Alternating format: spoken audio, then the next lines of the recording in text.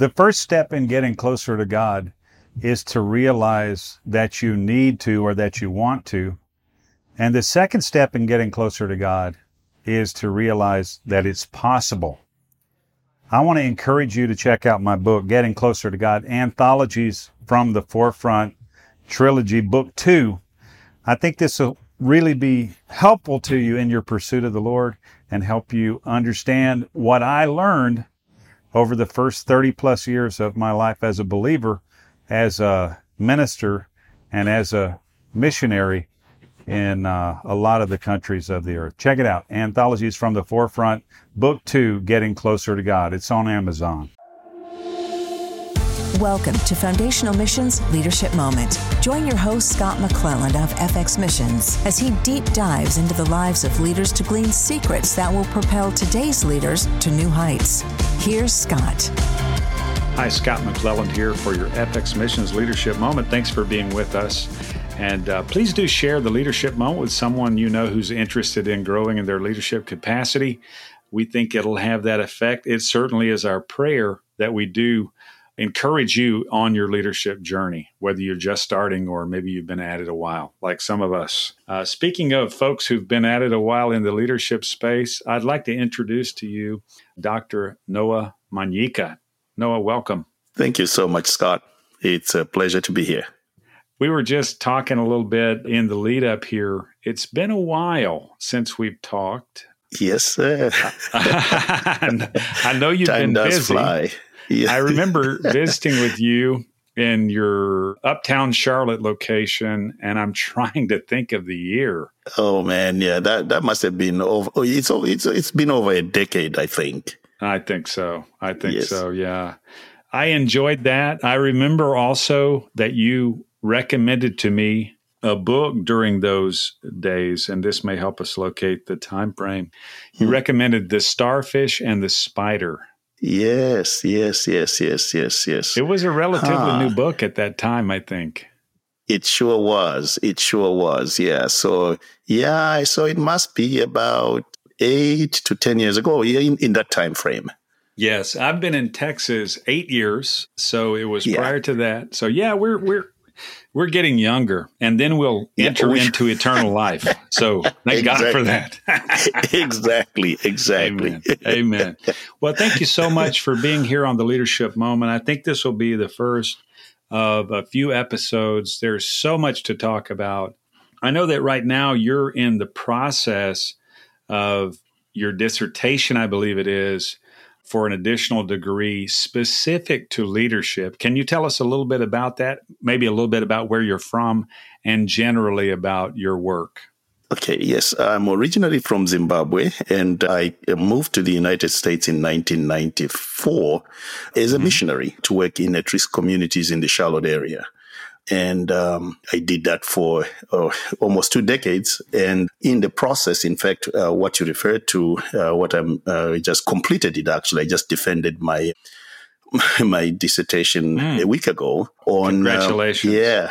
Thank you. And it's on transformational leadership. And it's not because I love the pain of learning. It's my second doctoral degree, but I did it because I wanted to obligate myself to disciplined thinking about issues of transformational leadership and utilizing all the experience that I'd had in the Charlotte area, working in at-risk communities, and then also taking that back and seeing some of the issues in Africa as well. So, in fact, my dissertation focuses on chiefdoms in Zimbabwe, some of the sociological and tribal structures of belonging that kind of contain people's ambitions and aspirations and so on and so forth. And so I've just completed that, and it was an interesting journey. And I think a lot of those things are also applicable here, because the structure of belonging is not just a chiefdom in Africa. A structure of belonging is the community in which you live wherever you are.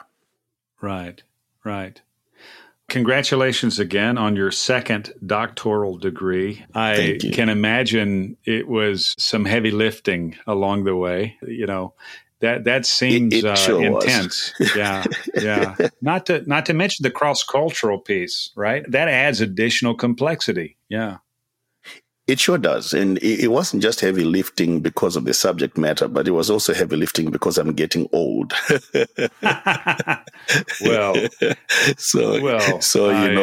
And I thank God for my wife for being there with me, because it's interesting, when you're at my age, you read through your work and you miss all the I's, the dotting of the I's and the crossing of the T's, and no matter how much you read them, but but the subject matter that you refer to here, the cross-cultural piece, I think we're all learning how to live in the kind of world in which we are living. And we're learning every day. Yes. And the things that happen in one part of the world definitely doesn't have an impact on another. And also, there are so many learnings from the different cultures. We wouldn't be even in the controversies that we are in the United States today if it wasn't for the reality of the times in which we're living, which challenge our assumptions about ourselves and about others. So it's an interesting time. Yes, very much so. Very much so. And I applaud you getting or taking the challenge, if you will, at another degree when you already had one doctorate under your belt, even as you say, at an advanced age. I'm guessing we're close to the same age. I'm going to say that, but maybe you're just a touch my senior. I'm almost in the 7th decade of my life now. Well, you're holding up really good, Noah. I got to say that. Thank you. And praise God for your strength and vitality at this age.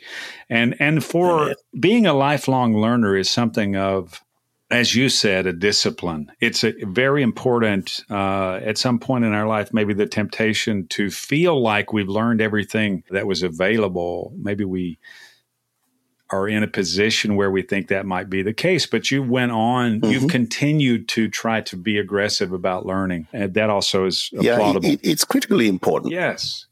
Thank you. It's critical for leadership. I think the assumptions that we make a lot of times is that the accumulation of experience makes us understand everything, but the accumulation of experience merely prepares us to navigate new places, new ideas. So continuing to discipline yourself to learn is very, very important, because it's the learning that makes you understand where you are. It's not the experience. The experience merely just prepares you to handle the process of learning. That's what I found out in my own life, and also putting myself in a situation where I begin to learn from others, from the new generation. So my generation needs to be able to put itself in a position to learn even from our children, because what our children deal with in the workplace, in the marketplace, we never dealt with. At the same time, our children should also be willing to actually get their gaps filled by what we know from what we have experienced. So I think I'm a better father, I'm a better boss, if you will, to those who work under me if I'm always learning, because then I can engage them much more fruitfully. Yes. Very, very key information there that, as a key concept, I think, with respect to leadership. We have to be listening and learning all the time. There is so much I'd love to get into here. We don't have to hurry. I think we've got probably at least another 30 minutes. And we're going to break this up into segments, but the doctoral in transformational leadership, of course, with an extra credit, I think, applied to that for the cross-cultural thing. I'd like to dig into that a bit, because we've been working cross-culturally in Africa since 2008, and that would have been around the time that we met. Of course, when I met you at your place in Uptown Charlotte, a gentleman was with me who we were just getting ready to send off to South Africa. He went as a missionary to South Africa almost immediately after that. It's my friend Rodney, and he stayed there for about a dozen years, maybe 11 years. He recently returned to the U.S., so he had a cross-cultural experience immediately after our getting together there. And then I've been working off and on since 2008, supporting some ongoing work in Kenya, which is, of course, sub-Saharan Africa, but not next door to Zimbabwe, as I understand it. Do I have that right? It's not a close neighbor, but a neighbor? Yeah, it's to the northeast, but not too far. About 2 countries to the northeast. Is it similar culturally from your point of view? Yeah, there are a lot of similarities. In fact, it's interesting that we should be talking about this because a lot of times people look at Africa and they lump it as one, obviously, which can be a problem because there are 54 countries. Yes. And then there are also different cultural constructs within that continent. And then there's sub-Saharan Africa, and then there's the northern part of Africa, which is mostly Arabic. But there are enough, I think, commonalities in sub-Saharan Africa and in some parts of sub-Saharan Africa that we could kind of identify a common culture, but not everything is the same. In fact, I was thinking about this today because there is a famous poem which was written by Marcus Garvey at the beginning of the 19th century, or of the 20th century rather, which is called Africa for the Africans. And basically, he painted with a very broad brush that Africa is this one big place that has to be the place of self-government for people of African descent. But that whole idea, that whole Black consciousness idea, also doesn't take into account the fact that the different geographies in different parts of Africa have also impacted how the cultures of the people in that particular geography has evolved over the years. So there is much commonality as there is much difference as well. Yes. And yes. Those are things that need to be understood. But a lot of times, people look at Africa and they say, hey, Africa. And they look at somebody from Africa or from Zimbabwe as an African, and they think we are necessarily going to have the same kind of thinking and behaviors as somebody who is, say, from Nigeria. Well, it's true, but it's also not true. Right. And I think that's the challenge for people going to Africa seeking to bring about change and so on, is that there are a lot of things that are just as compellingly true as there are a lot of things that are compellingly different. Yes. That reminds me of Latin American culture. I work in Latin America quite a bit, and the culture there's a sort of an undergirding similarity between Central American culture and Mexican culture, but they are not the same thing. But there's a body of similarities, and then in some words that are routine in one country, the same word will be profane, in the other countries, and they're interchangeable. The words, the one here, the one there, it's interesting the way those things have developed. And I think it's important for us to not just, as you say, group it all together in every way. Well, I can give you an example from Charlotte, a learning of mine many years ago. We had a lot of people who were Hispanics move into a community that we were serving. What we didn't realize is that they were mostly from El Salvador. And what we assumed is that because they were Hispanic, there is no difference between those from El Salvador and for people from Mexico. Well, they are. Right. And those are things that you have to be conscious of. So I think that a lot of people have a difficulty properly exegeting the communities that they target for transformation. And a lot of assumptions come in to the exegeting of communities, which really should be challenged.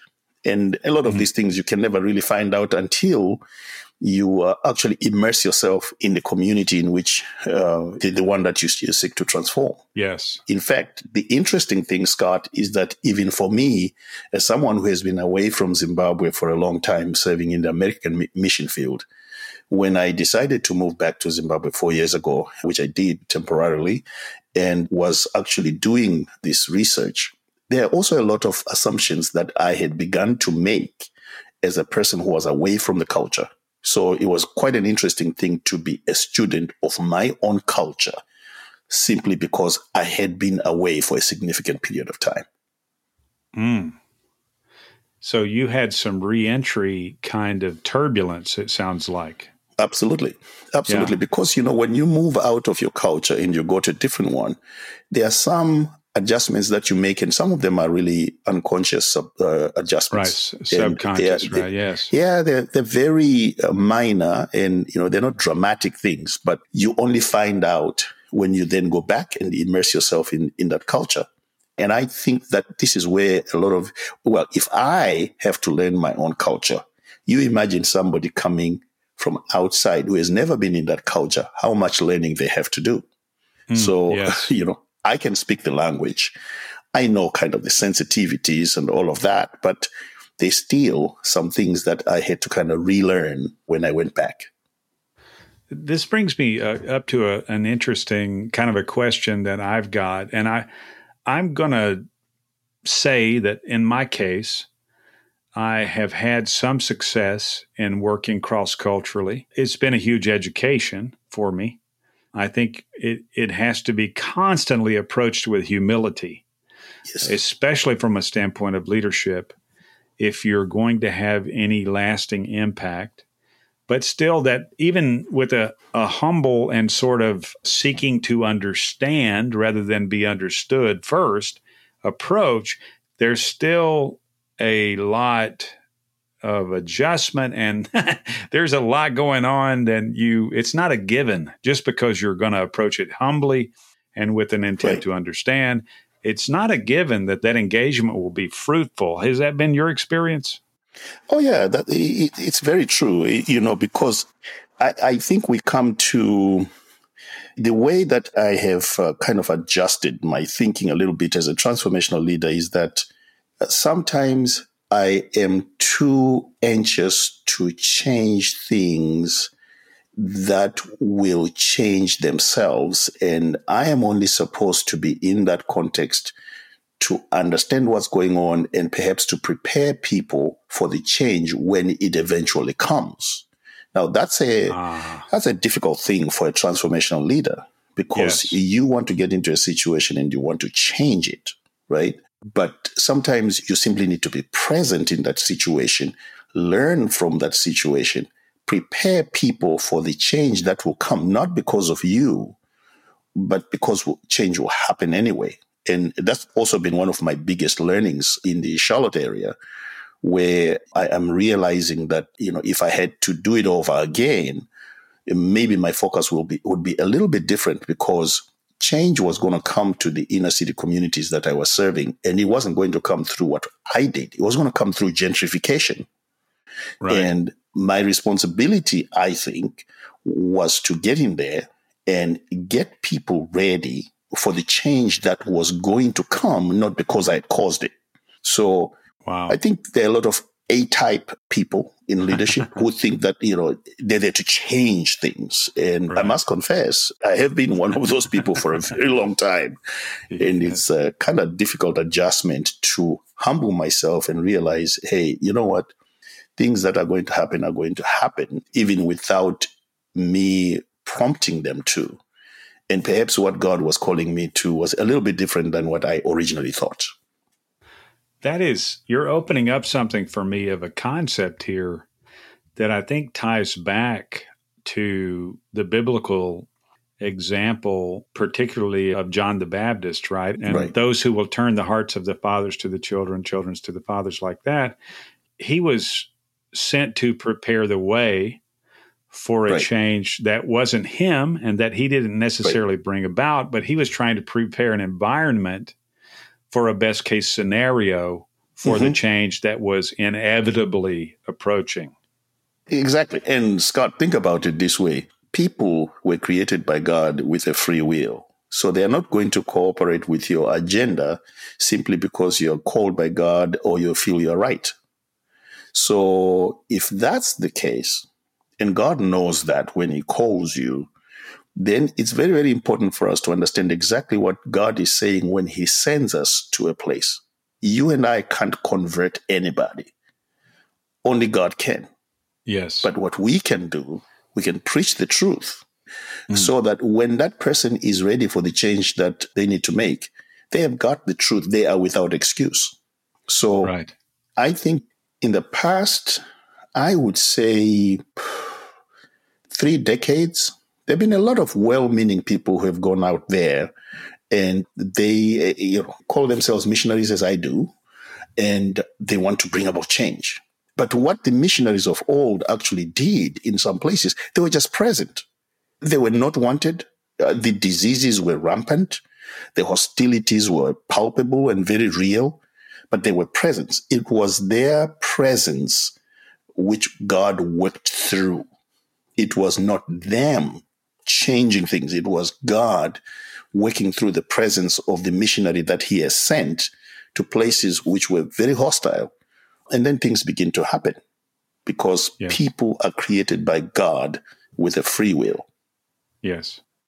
So in many ways, in fact, I would love at some point to share with you one of the things that came out of my research for this Doctor of Transformational Leadership is something that I call the 7 principles of the Prevail model for building a culture of sustained social innovation. And those 7 principles, I think, they were very meaningful to me. Understanding the 7 principles was very, very important for me, even for my leadership journey going forward. And at some point, I'll share a little bit about those if we have time. Yes. And I would love to get you back on our missions podcast as well on another session to really dig into some of those elements, as well as what you guys are working on from a missional standpoint. I know there's some big things coming, and there's a lot to talk about there. If we could get back together here in the next couple of weeks to capture, I think we got a full session that we could get on the missions podcast that would just be to unpack those 7 principles and to talk about the documentary that's imminent here, about to be published. That sounds great. Let's do that for sure. For me, as a cross-cultural worker, and again, I've done a bit of this, and at the same time, I think I'm worse at it now than I used to be. I don't know.